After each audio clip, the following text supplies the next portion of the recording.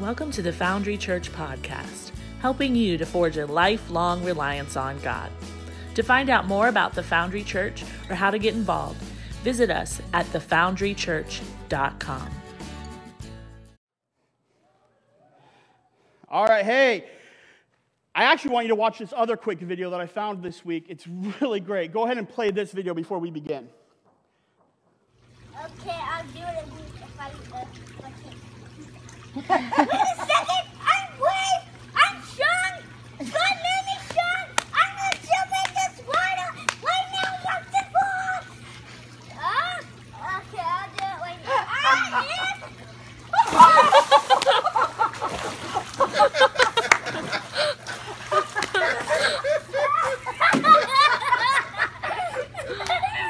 Now, if you couldn't hear him, that little boy really wanted to jump into that pool, but when it came time to actually jump into the water, he had to give himself a little bit of a pep talk, didn't he? Right? You may not have heard him, but he had to yell this out to himself. He said, I am brave, I am strong, right? God made me strong, that's what he said, and I'm going to jump into this water right now.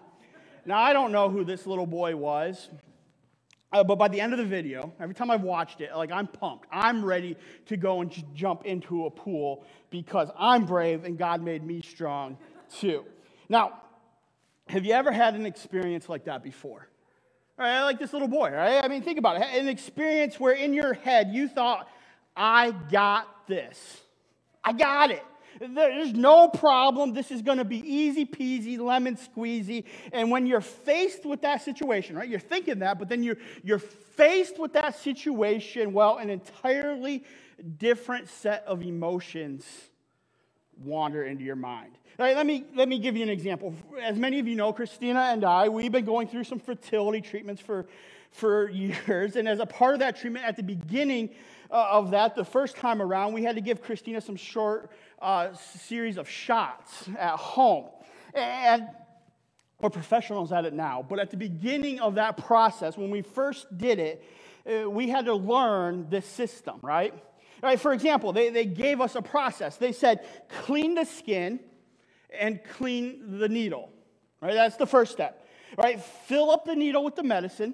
Okay, right, flick out the air bubbles, put the needle in the stomach in a specific spot using a specific angle, and make sure you get all the medicine out, then wipe the skin clean. Again, that was the process. All right, okay, we got this. We heard the process. We thought, we got this. And so we went to the pharmacy. We picked up the prescription the first time around, and they went through the whole process with us again. Clean the skin, clean the needle, fill up the needle with the medicine, flick out the air bubbles. That's my favorite part. All right, put the needle in the stomach at a specific spot using a specific angle. Make sure all the medicine gets out, right, into the stomach. Then wipe the skin clean again. Okay, we got this. Right? Well, we know the process. Now we're home. It's time for our first shot. And the doctor sent us a video to watch. And guess what? It goes through the entire process with us again, right? It goes, clean the skin, clean the needle, fill the needle up with medicine, flick out the air bubbles, put the needle in the stomach in a specific spot using a specific angle, make sure you get all the medicine out, then wipe the skin clean again. All right, let's do this, Christina. All right? First, clean the skin. Check. All right, next, fill the needle up with medicine. Check. All right. All right. Make sure all the bubbles are out. All right, check. All right, and then I look at the face of my beautiful wife, Christina, and I'm holding the needle, excited to jab her, right? I'm holding the needle in my hand, and I don't think I've ever seen her more afraid in her life. Right? I mean, the sheer panic in her eyes. It was like she was a little lamb, and I was standing there like Abraham with a meat cleaver over her head. And then the tears, they just start streaming down her face. And men, if you ever made your wife so scared that she started crying and not on purpose, well, that pain I felt in my heart.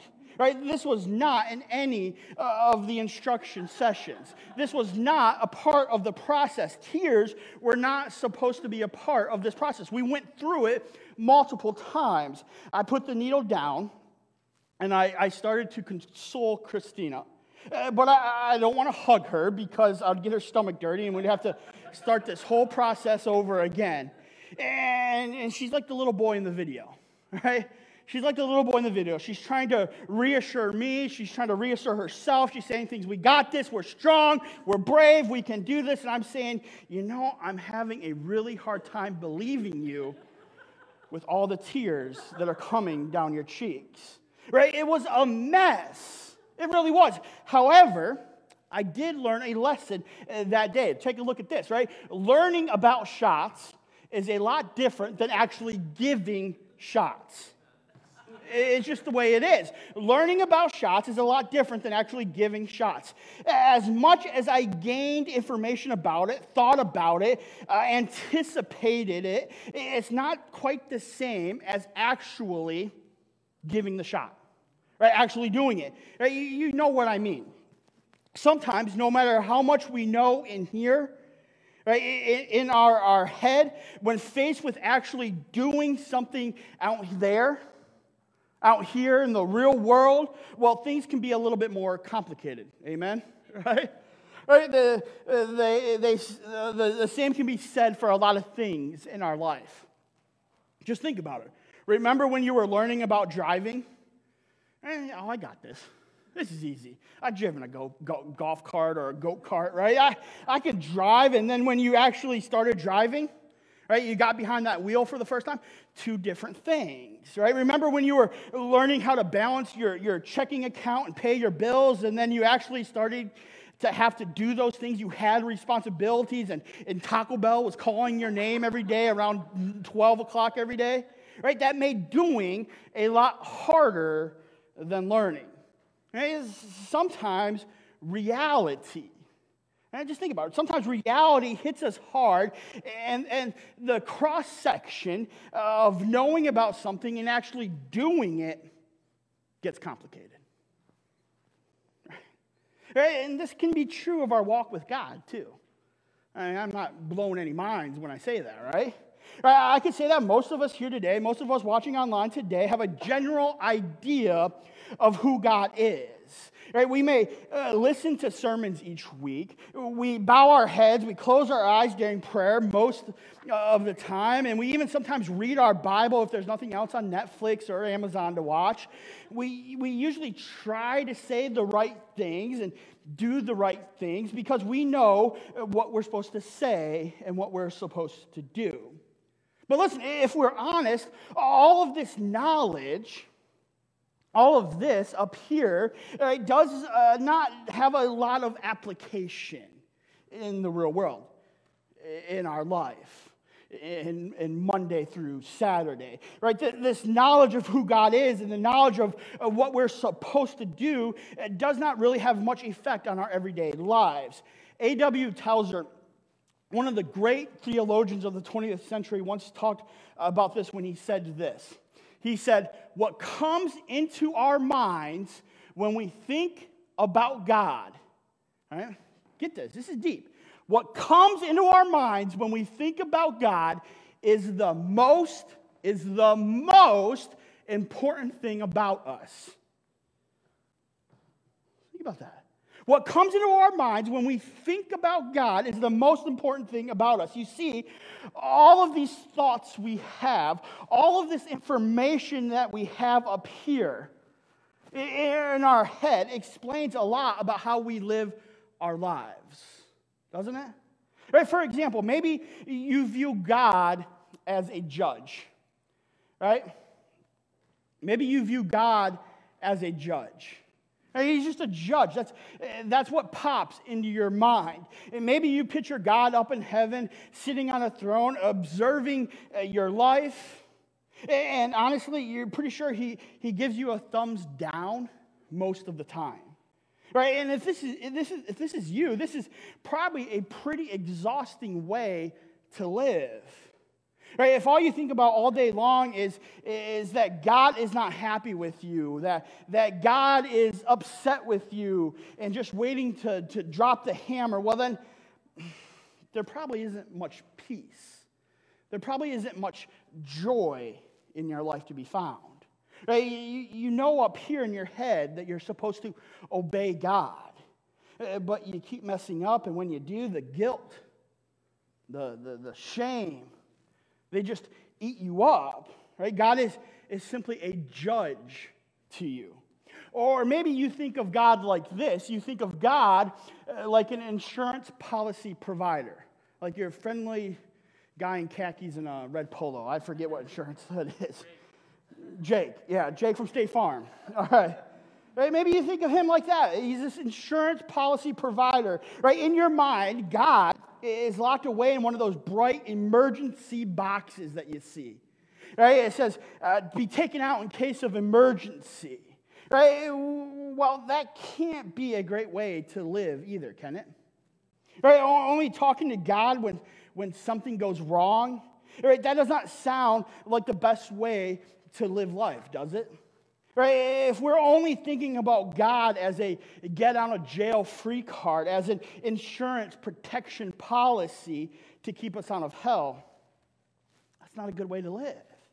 Right? So maybe that is how you think about God. Or maybe you think about God, it's what you think about God is not even kind of like formed yet. It's not even set yet. Maybe you see God as this. You see God as a theoretical God. Right? Maybe that's what you picture or what you view when you think of God. Right? He's all about religion. He's all about rules.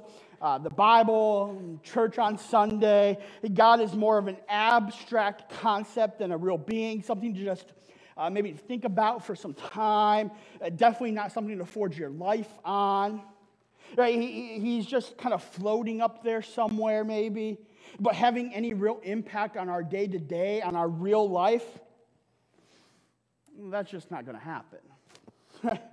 So no matter where we are, we can keep going with examples. No matter where we are, the bottom line is this, right? These thoughts of God are not tangible. They're not tangible, right? We can't grab a hold of them. And when God is not tangible, neither is our faith. Let's think about that, right? When things are not tangible, there is no real sense of urgency to act, to move, to do, to take ground for the kingdom of God. Imagine for a second you were driving down Burke Center Parkway or something. You were driving down the road and you saw someone with a flat tire. That's not hard to imagine. We see it every day. Now, most of us, we probably would just drive by. That's what we do, right? We just drive by. Some of the nicer ones of us, might have this thought like, well, that stinks, right? As we drive by. Now, some of the saints in the room, or maybe you're watching online, you might even think about stopping. Right? Oh, that stinks. Maybe I should stop. But the majority of us, let's just be honest, we're probably not going to stop. Right? Now imagine for a second you're driving down the road and you saw your wife, you saw your child, you saw your parents, you saw your best friend standing on the side of the road with a flat tire. What would you do? You would stop immediately, right?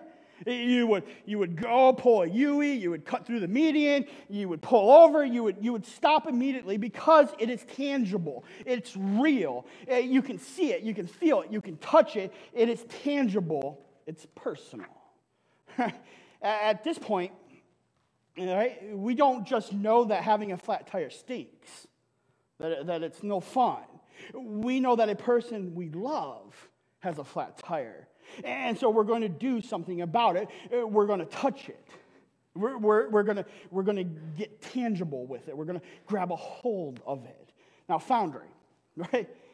If our knowledge of God remains up here, if our knowledge of God remains up here in our head, we probably won't do anything about it. That is the tension that we need to deal with this morning. That's the onion we need to peel today. And to do that, we're going to look at a question that Jesus asked one of his followers, like we've done each week in this series of sermons. In the time that we have left, we're going to be looking at one of Jesus' sermons that's found in the Gospel of Luke in the 6th chapter. Go ahead and turn there in your Bibles.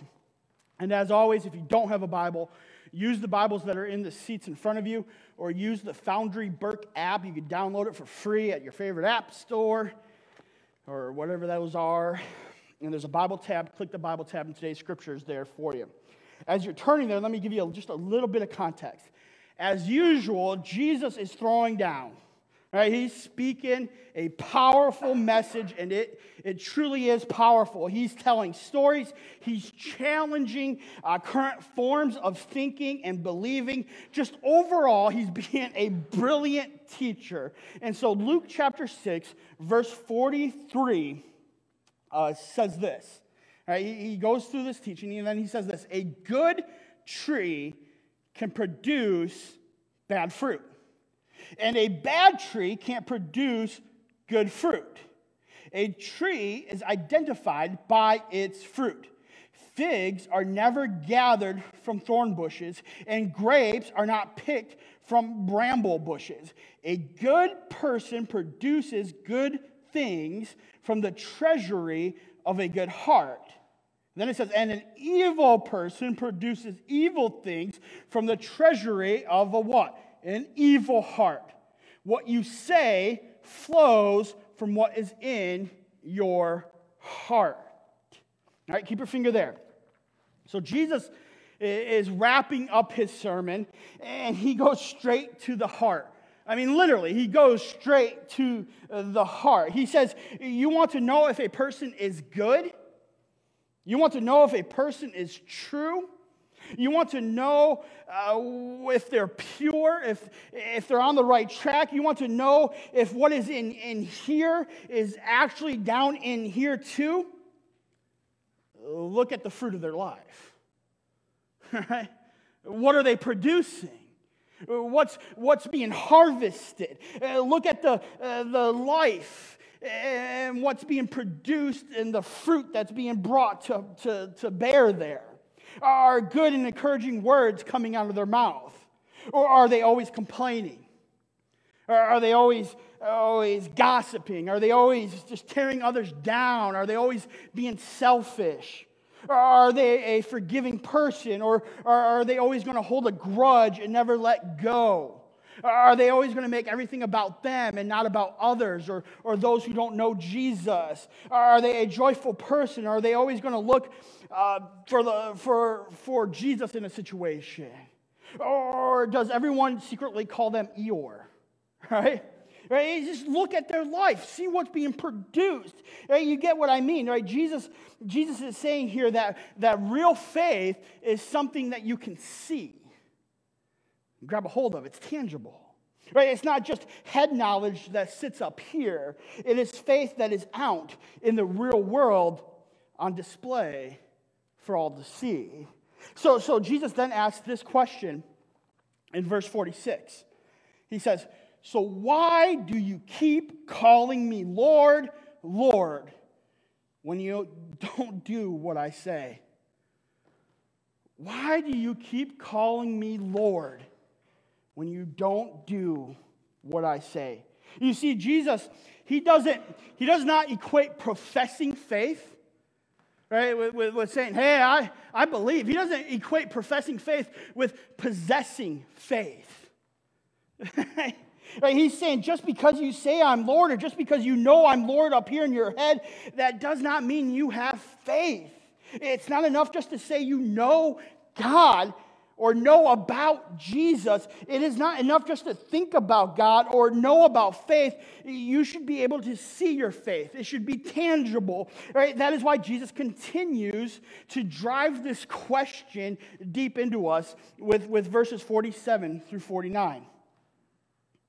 He says, I will show you what it is like when someone comes to me, listens to my teaching, and then follows it.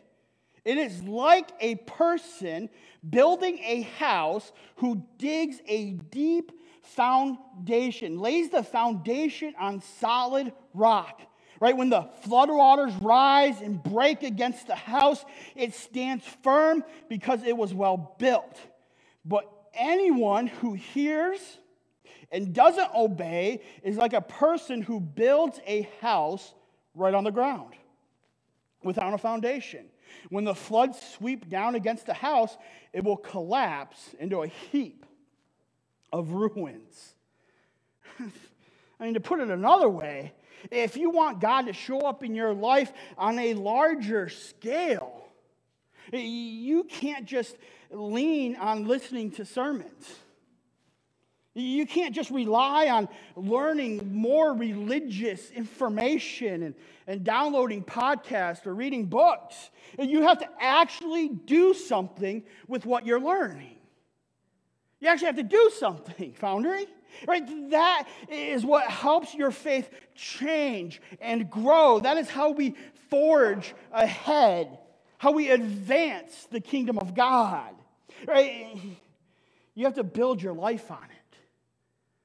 You have to build your life on it. So here's the whole point of this morning. The whole point of this message is faith is about doing, not just hearing.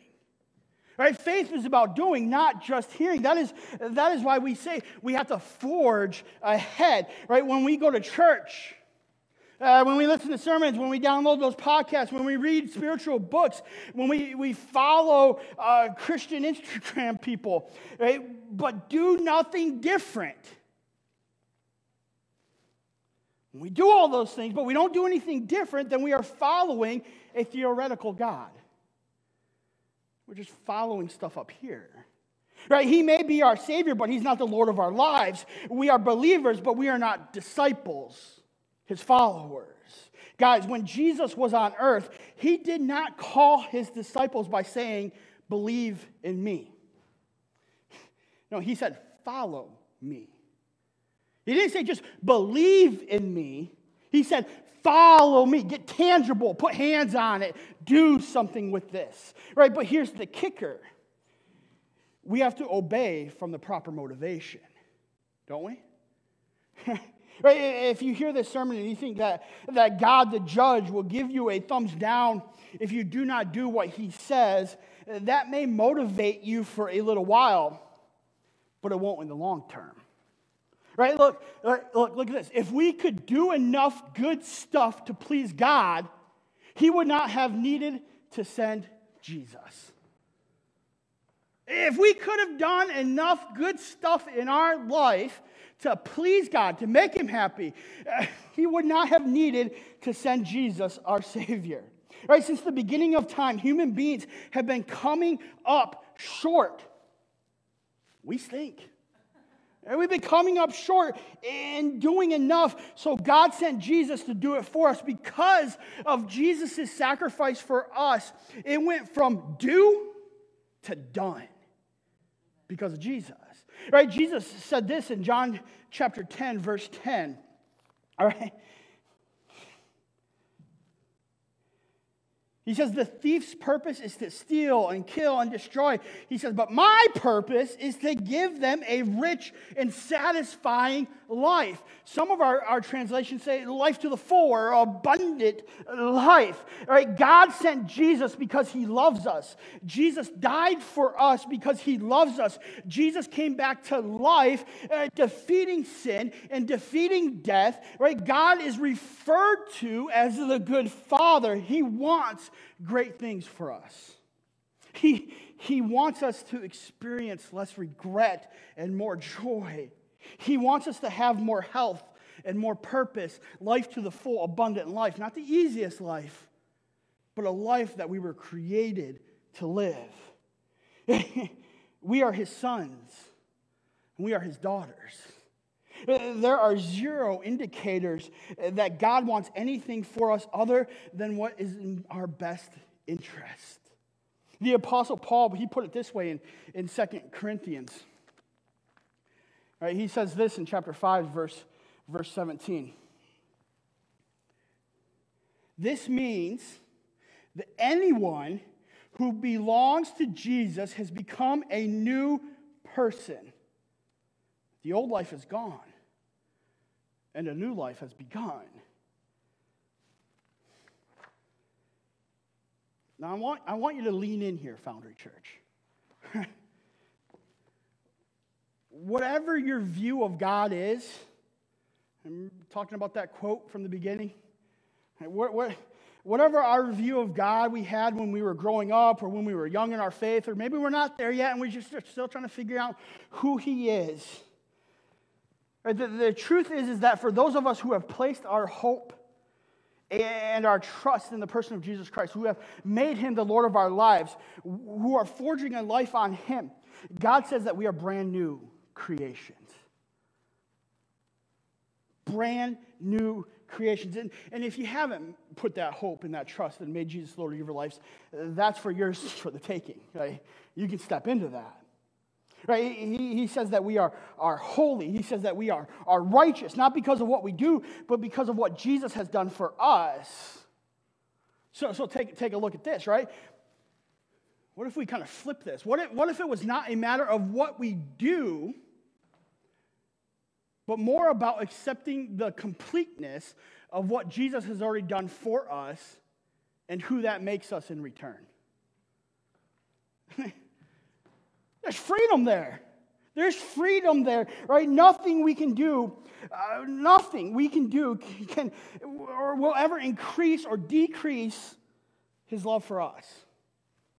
After all, right, that love was the reason why He died for us in the first place.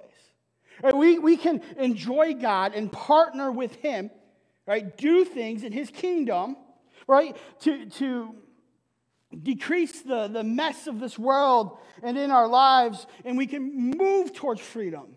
We can move towards power. We can move towards purpose. Right? We can partner with God even in the mess and in the junk and in the chaos. And we can partner with God and depend on Him to help us actually do what He says. Not just to be hearers of the word, but doers of the word. God loves you, Foundry Church. He loves you. He smiles over you. He wants good things for you. Take your hand off of the top of the glass and let Him fill it.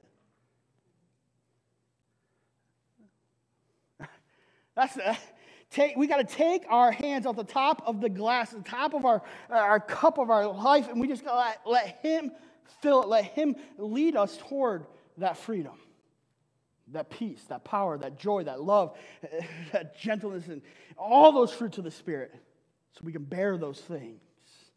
Right, but I know, how does this play out today, tomorrow, when school starts and the kids are worn out and cranky, and we're worn out and we're cranky, and how do we do this in our everyday lives? I think it starts by our view of God. Just like we talked about at the beginning, right? He's not a judge waiting for you to mess up. Just throw that out. That's not Him, right? He's not waiting with the gavel up there. He just to say, oh, messed up again. What an idiot. Solitary confinement, whatever. He's not an insurance policy provider. He's not Jake from State Farm. He's not theoretical. Right? That's not a bodyguard. He's not a thing that we break in case of emergency. Whatever it is, He's this. He's a father, and it's our job to trust Him. He's a father, and it's our job to trust Him. It's our job to trust that Jesus took care of it all. It's our job to trust that. It's our job to trust that He already made us new. If we've made Him the Lord of our lives. And if you haven't, like I said, you can become that new creation. Right? It's our job to trust that He loves us and He likes us even when we mess up. It's our job to trust that it is easy to make God smile. It's our job to trust that He's big enough to handle things when we mess up. That it's our job to trust that he's capable of saying, hey, go into that mess, wade into that deep, into that chaos, into the frustration of work and of family and just the dysfunctional relationships and COVID and politics and just everything. He says, wade into that. It's our job to trust that he's with us and we'll be okay and that there's purpose in that process, right? He'll walk with us. He'll partner with us. We got to trust that as we mature, instead of waiting on us to mature in order to be close to him, we got to trust that. Right? We got to trust that he's with us now instead of over there at the finish line waiting for us, that he's with us. That there's great power and that there's great purpose in the process, not just the finish line. And we're not just living for that one day. We're living for now because we have purpose now.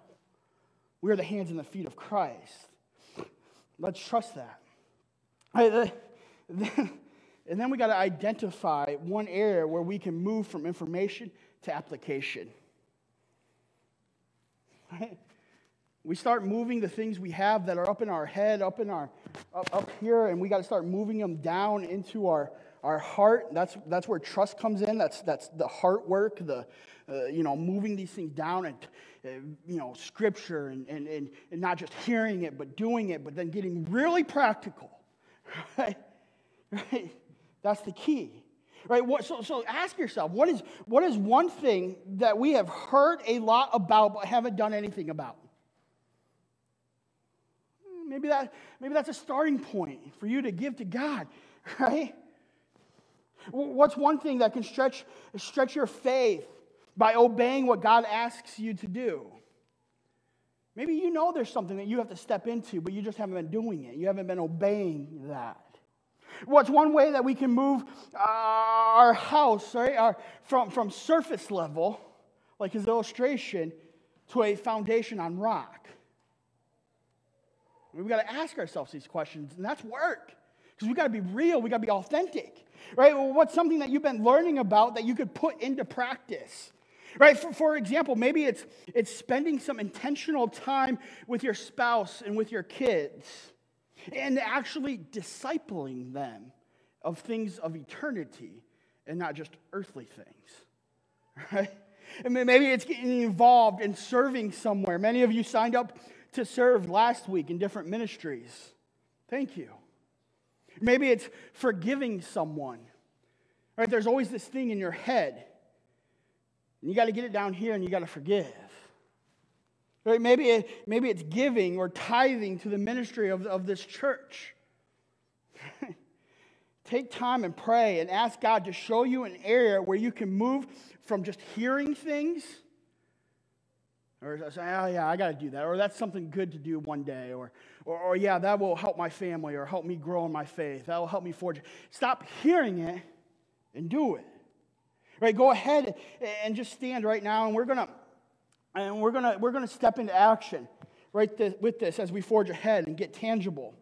As we sing this last song, imagine if instead of thinking that it was your responsibility to please God, think about it like this. Instead, you saw it as an opportunity to partner with him to walk you out of your mess and into more of that freedom.